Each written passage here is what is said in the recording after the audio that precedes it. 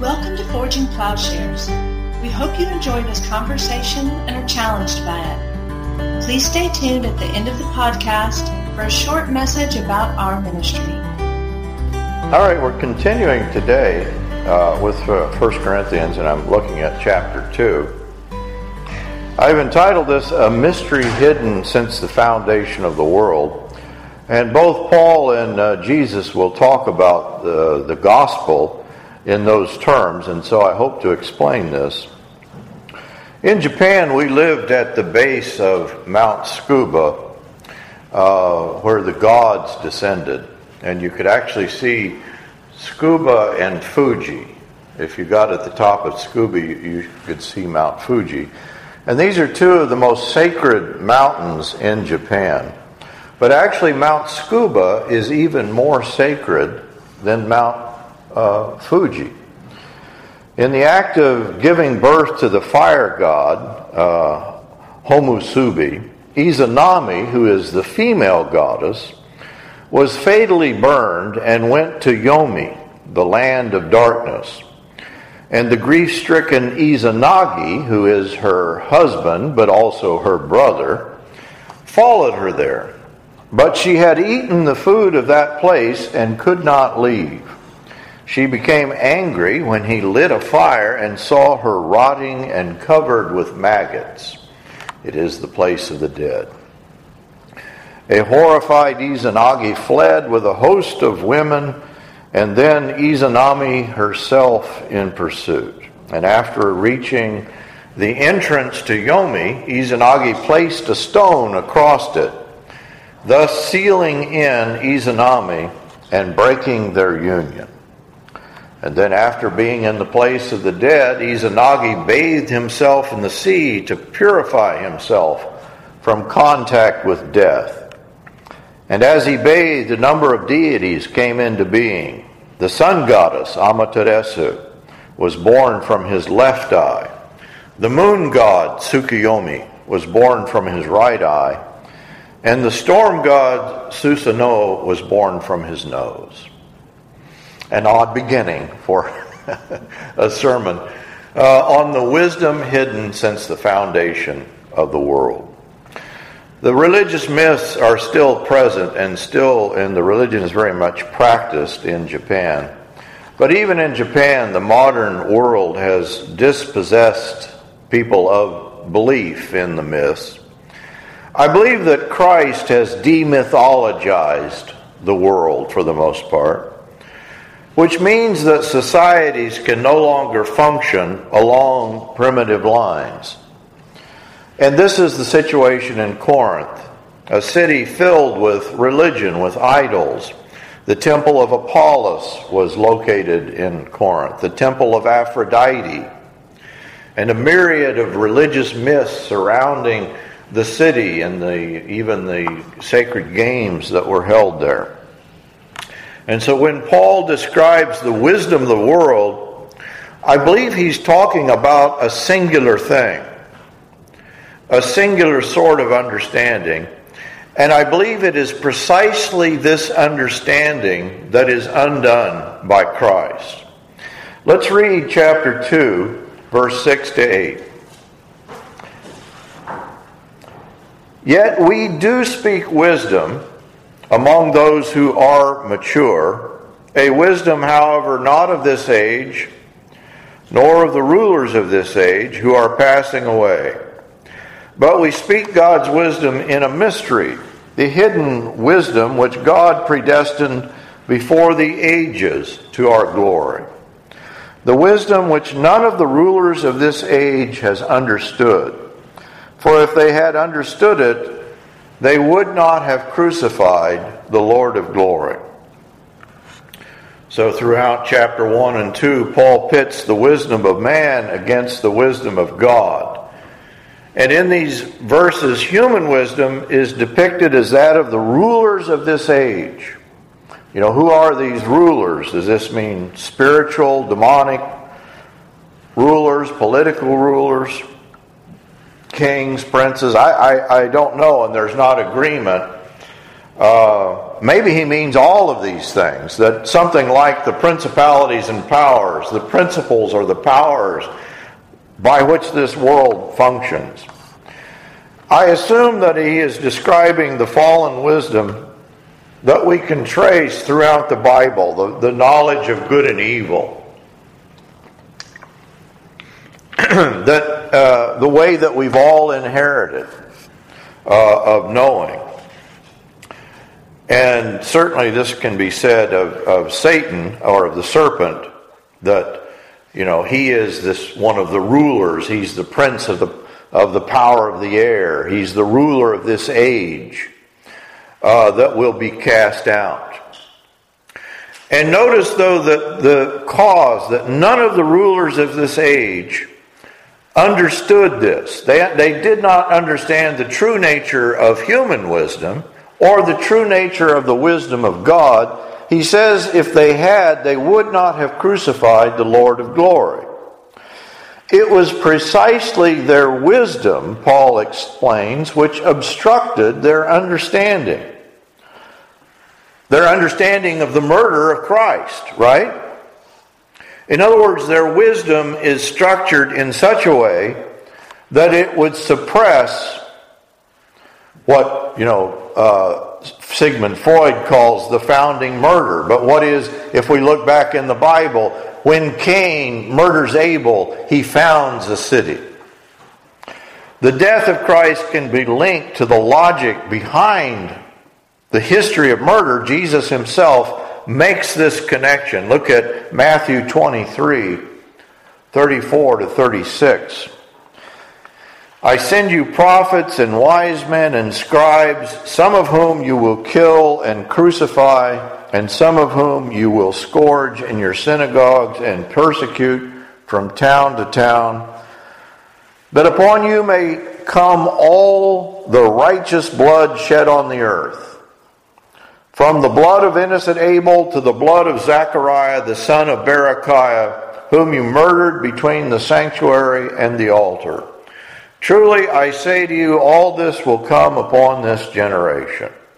And of course, he's bookending the history of murder in the Hebrew Bible as Jesus has it. Abel is the first murder, Zechariah is the last murder, and he's saying the whole history of violence and murder. And this isn't just Jewish murder, right? That Abel goes back to the beginnings of mankind.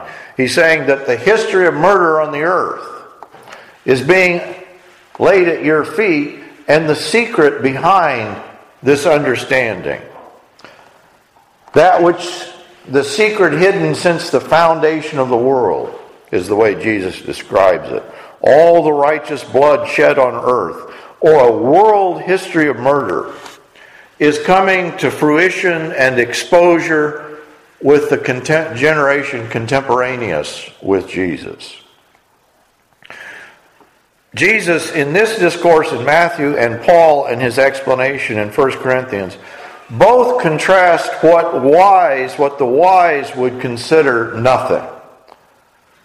And Jesus goes through, he says, well, the temple and the altar, you count as nothing.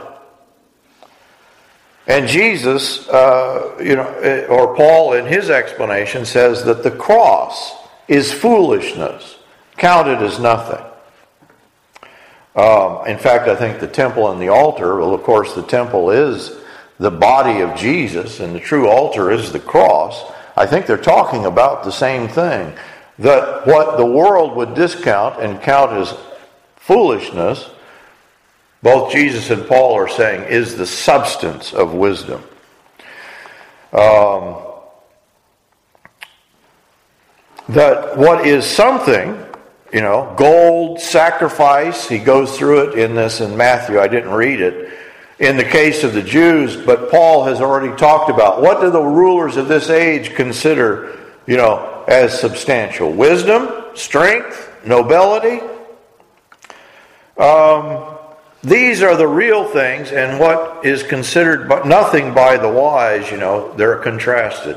And Paul is, the temple of Jesus' body is for the wise of this world a non-entity. We can destroy Jesus. That's why they kill him. They don't understand who he is, the substance. that, they would presume is nothing. The rulers of this age would destroy the one who actually fills all things, the one who is Alpha and Omega. On the other hand, those things, the gold, the sacrifice, these are rendered a nullity by Jesus. Paul says, God has chosen the things that are not, in 128, so that he may nullify the things that are. And he's going to characterize an idol. He says the idol is a nothing. And so too, all that is made an absolute something by the wise is exposed as nothing by Christ. Okay? That's the basic setup here. But the question is how? How does Jesus do this? How does he expose this? In both Matthew and Corinthians, it is death, and specifically the death of Christ, as the culmination of power, the power to kill, which is the center of blind wisdom. Their blind wisdom caused them to kill Christ. Jesus says the Pharisees are like whitewashed tombs, giving the appearance of cleanness, but containing nothing but death. The scribes and Pharisees presumed to build, Jesus says, the tombs of the prophets and adorn the monuments of the righteous. And Jesus says by doing this, he's quoting, giving voice. He says, if we had been living in the days of our fathers, we would not have been partners with them in shedding the blood of the prophets. They disassociate themselves from the murders committed by their forefathers, and by doing this, they're blind to their own murderous intent. The murderous intent they share with their forefathers. Jesus says, you testify against yourselves that you are the sons of those who murdered the prophets. Fill up, then, the measure of the guilt of your fathers. And so by disclaiming their murderous intent, which in Luke, the same parallel passage, Luke says they became hostile after this conversation and began to plot how they might kill Jesus, how they might entrap him. So basically they're saying, Jesus, you're all wrong. That's not what we're thinking. And then they say, let's kill him. They repeat the acts of their ancestors by refusing to acknowledge their own violence and by casting it off onto their forefathers. But by doing this, they demonstrate they're controlled by the same logic. This is the history of Christianity. The early Christians did the same thing. They said, well, those Jews, they killed Christ. They're the Christ killers. Let's kill them. And so the history of murder continues. The same logic that controlled the Pharisees. They do not recognize their own participation. We do not recognize our own participation in the logic, the wisdom that killed the Lord of glory. And this is what the Hebrew Scriptures are tracing. This is what Jesus is going to call upon. This is what Paul calls upon. I believe human religion does not expose, but it propagates the religion of the Jews. But the religion of the Jews is like all sacrificial religion that would scapegoat. They would scapegoat Jesus, but there's always a scapegoat. And in the process, they rid themselves of the violence of their fathers. This is the definition of human wisdom. This is the definition of human religion. Myth and religion, like the Jews' honoring of the prophets, covers up the death-dealing nature of this, this thing that they're doing. So, human wisdom, what Jesus and Paul will refer to as the foundation of the world constituted by humans. This is there in Matthew. We can just trace it, in Genesis 3. What is this wisdom? Well, it's the knowledge of good and evil, knowing through oppositional difference. Adam is pitted against Eve, and it results in the murder of Cain. We have a history of murder, and that's the history that Jesus is referring to. We have the foundational lie: you will not die. Believe the lie, you will not die, and you die, right? Believe the lie, and you will participate in the violence of Cain and all who follow. Of Lamech, who brags that he is going to be in the place of God in his vengeance. If Cain would be avenged 7 times, Lamech brags to his wives Adah and Zillah, Lamech will be avenged 70 times 7. And he is representative, seemingly, of the generation of Noah, who were all murderers. They were killers. They were psychopaths. And sacrificial religion is characterizes, the Old Testament characterizes it as a covenant with death. Therefore, hear the word of the Lord, O scoffers, Isaiah says, who rule this people who are in Jerusalem, because you said, we have made a covenant with death, and with Sheol we have made a pact. Does that sound familiar? Izanami goes to Sheol, the place of the dead. Izanagi seals it over and keeps death covered. And yet it's out of that death that life is thought to spring. This is the history of myth. Every myth just will repeat this again and again. And this is what the Jews are doing. Instead of saying that death is the final enemy, they go, and it describes in various places, they're going out to the tombs and worshiping death, worshiping Mot, either literally calling death a god or worshiping the dead. God says, I spread out my hands all day long to a rebellious people who walk in the way which is not good, a people who continually provoke me to my face, Isaiah 65, offering sacrifices in gardens and burning incense on bricks, who sit among the graves and spend the night in secret places, who eat swine's flesh and the broth of unclean meat, who say, keep to yourself. They're saying this to God. Do not come near me, for I am holier than you. They're saying, we have the truth in the graveyard. We have the truth in Sheol. We have the truth in death. I think Chris could tell us, if you can just go all over the world and look at the world's religions. In Japan, every summer at Obon, people go out to the graveyards and they offer incense and fruit to the dead. If the dead like beer and cigarettes, they take beer and cigarettes, whatever the dead might have liked. And they worship the dead. They are kami. They are gods. They've entered into a covenant with death.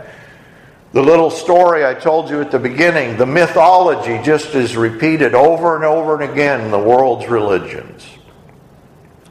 When they say to you, Isaiah says, consult the mediums and the spiritists who whisper and mutter, should not a people consult their God? Should they consult the dead on behalf of the living? Death, the grave, is the source of human wisdom.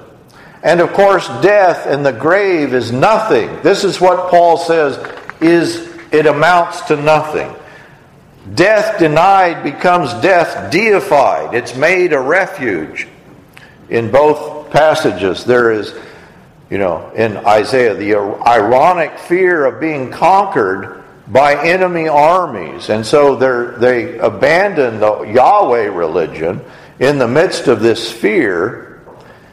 And yet this fear, as the prophet points out, it's misdirected. Their fear is ultimately the fear of dying at enemy hands.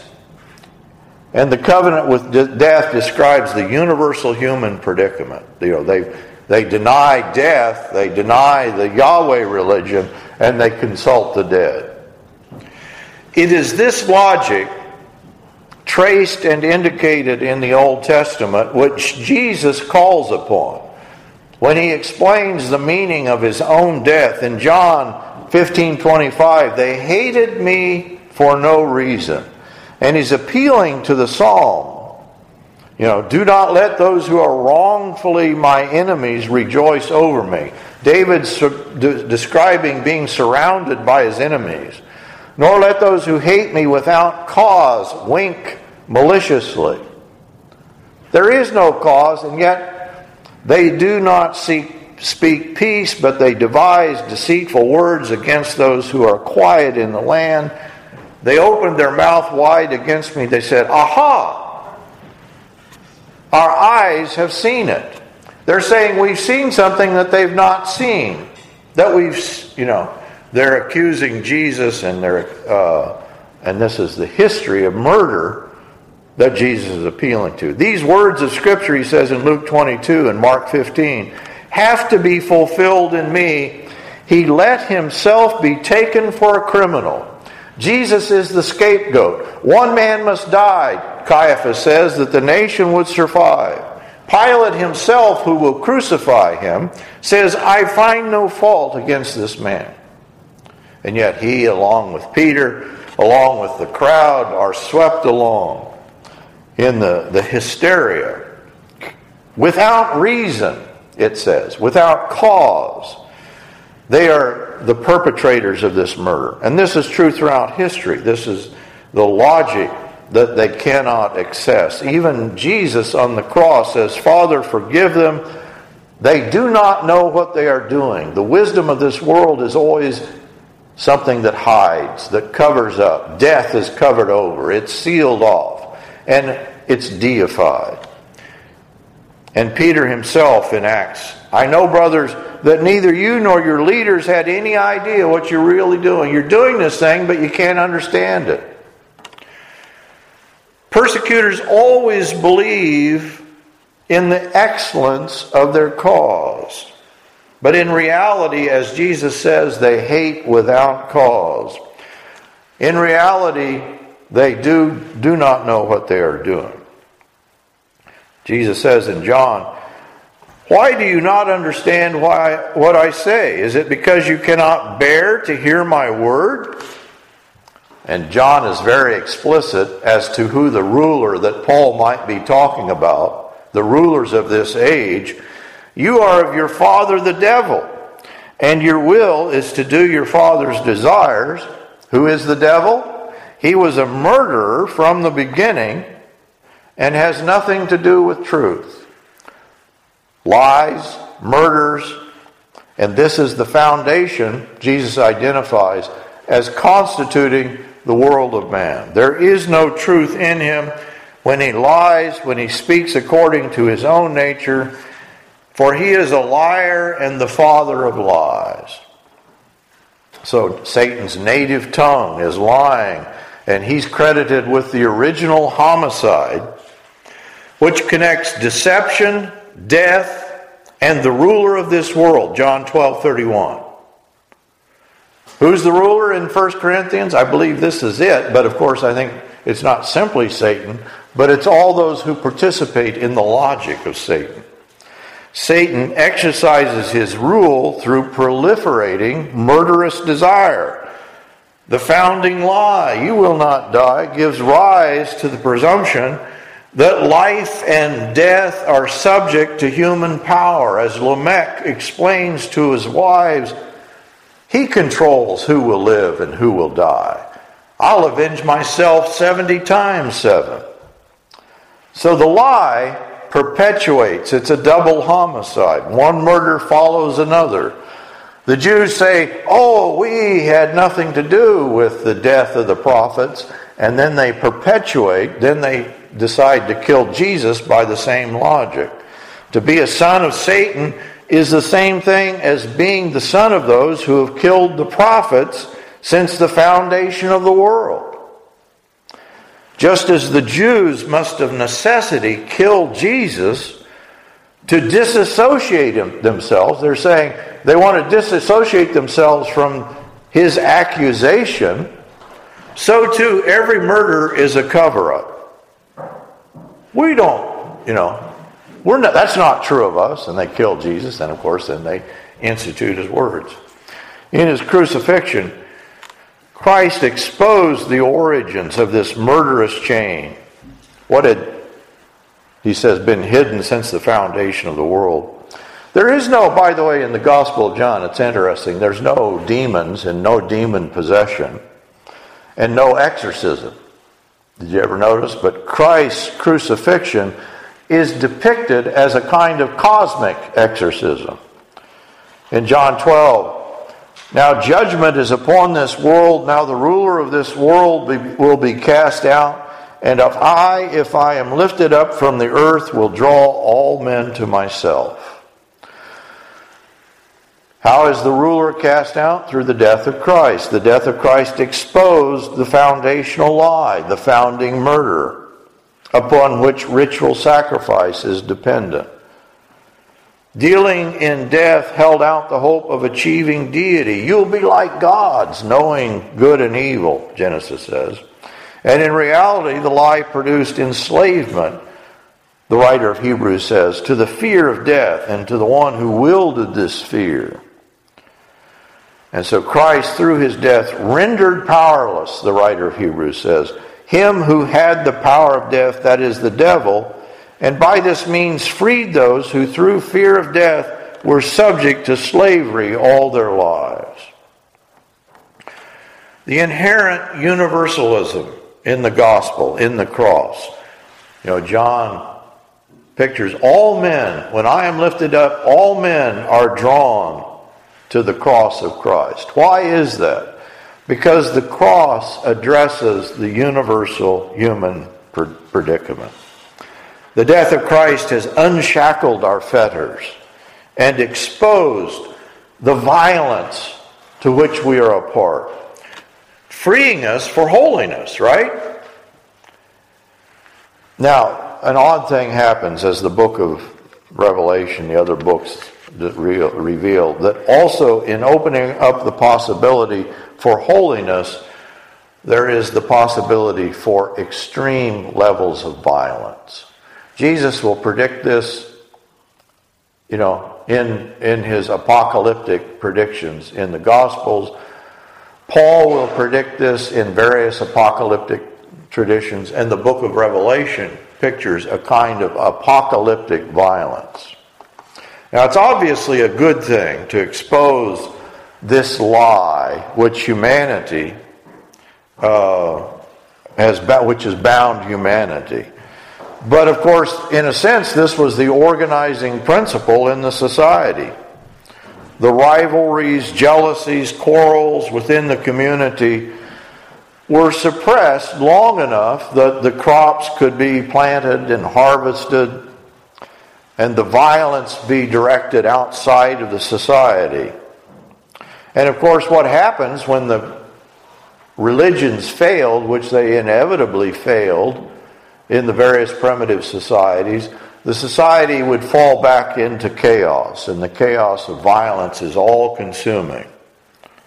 And so this is what Jesus explains, that this world exists by dint of a foundation of suppressed evil, of a lie, of a wisdom that hides things. Jesus connects the bloodshed with the foundation of this world. The quote, that he's saying, the foundation of the cosmos. It's like John's foundation, with the world of human order shut off from God. This is not the foundation of Christ, but the alternative foundation of the darkness, of the lie, of deception, of human principalities and powers, the world of Satan, not the good world created by God, not the world founded by Christ.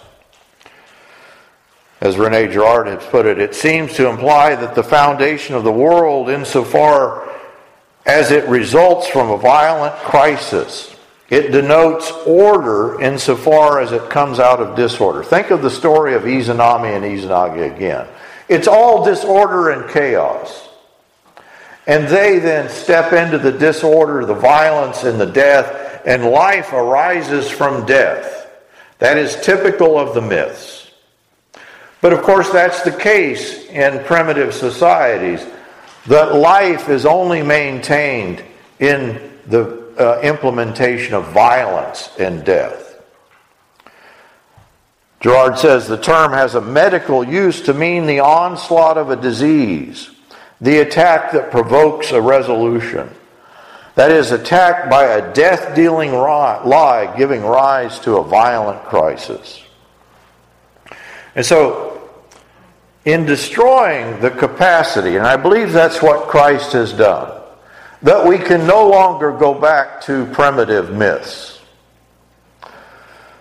And that's obviously the basis of what the world has made. Unimaginable advances, technical advances, scientific advances. If everything is done by the gods, then you're always in fear of the gods. But at the same time, an unimaginable potential for destruction has been unleashed. We call this MAD, mutually assured destruction. It's a real thing. If the Soviets would launch a missile at us, we can launch a missile at them, and we can totally destroy each other. But it's not just this logical possibility, but there is the imaginative possibility that is unleashed by Christ of refounding the world order. Primitive peoples did not have access to the very ordering system of their society. But now we have multiple utopian dreams, communism, socialism, fascism, even American liberal democracy, in which there is the possibility of taking control of the basic organizing mechanisms of a society. Christ freed the human mind of the constraints of the primitive order. And of course, what has happened then, that we can then order the world according to our own wishes. A kind of perverse millennialism. And so the past century is a kind of evidence that there has been, strangely, and this is what Jesus predicted, untold violence has been unleashed with the good news of the gospel. It's the bloodiest century on record historically. We have 2 world wars, the destruction of Hiroshima and Nagasaki, entire cities destroyed by a single bomb. We have the firebombing, napalming of untold hundreds of thousands, millions of people, with an estimated 123 million deaths, violent deaths, just in the wars of the 20th century. Now, faith is the statistician, but if you go back and you look at the entire world population in 1 AD when Jesus was born, it was only slightly more than the number killed in the wars of the 20th century. Apocalyptic disaster is well underway. There's unprecedented violence that has been unleashed. As Gerard has put it, by getting closer to Alpha, that is Jesus as the Alpha and Omega, we are going toward Omega. By better understanding the origin, we can see every day a little better that the origin is coming closer. The apocalypse is unleashed, and this is what Jesus predicts in his own estimation. I have come not to bring peace, but a sword. And so the demonic is unleashed through a kind of perverse Christianity. A Christianity that is made, that is bent. The truth bent is more powerful than a lie, a bold lie. And so Christ exposed the lie of retaliation, the notion of a scapegoat, of sacrificing the demonic other. And those who kill, demonize, and oppress in the name of Jesus, in the book of Revelation, by the way, these are depicted as the great whore of Babylon. Maybe this is the majority of Christians today. As in Revelation, the good news of a new cosmic order is linked to this nearly unbearable, unbelievable reality that I think we see unfolding in our world today. The mystery hidden since the foundation of the world, the truth of human identity, has been spoken by Jesus. And the truth is refused, continue to be refused for a lie. But now God demands all men everywhere to repent. That is, the lie is no longer a refuge. Jesus sums it up 4 times in all 4 Gospels. Whoever wishes to save his life will lose it. That is, your own efforts at saving your life, your own religious efforts, your own technology, your own science, your own wisdom. Apply that to saving your life and you'll destroy it. And whoever loses his life for my sake and the Gospel's shall save it.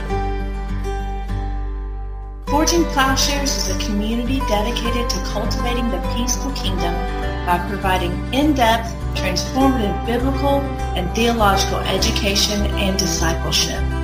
If you have been moved by this podcast, please remember to share on social media. If you would like to know more about Forging Plowshares, would like to contact us with questions, want to ask about how you can get involved, or for more information about how you can support this ministry, please go to our website at forgingplowshares.org.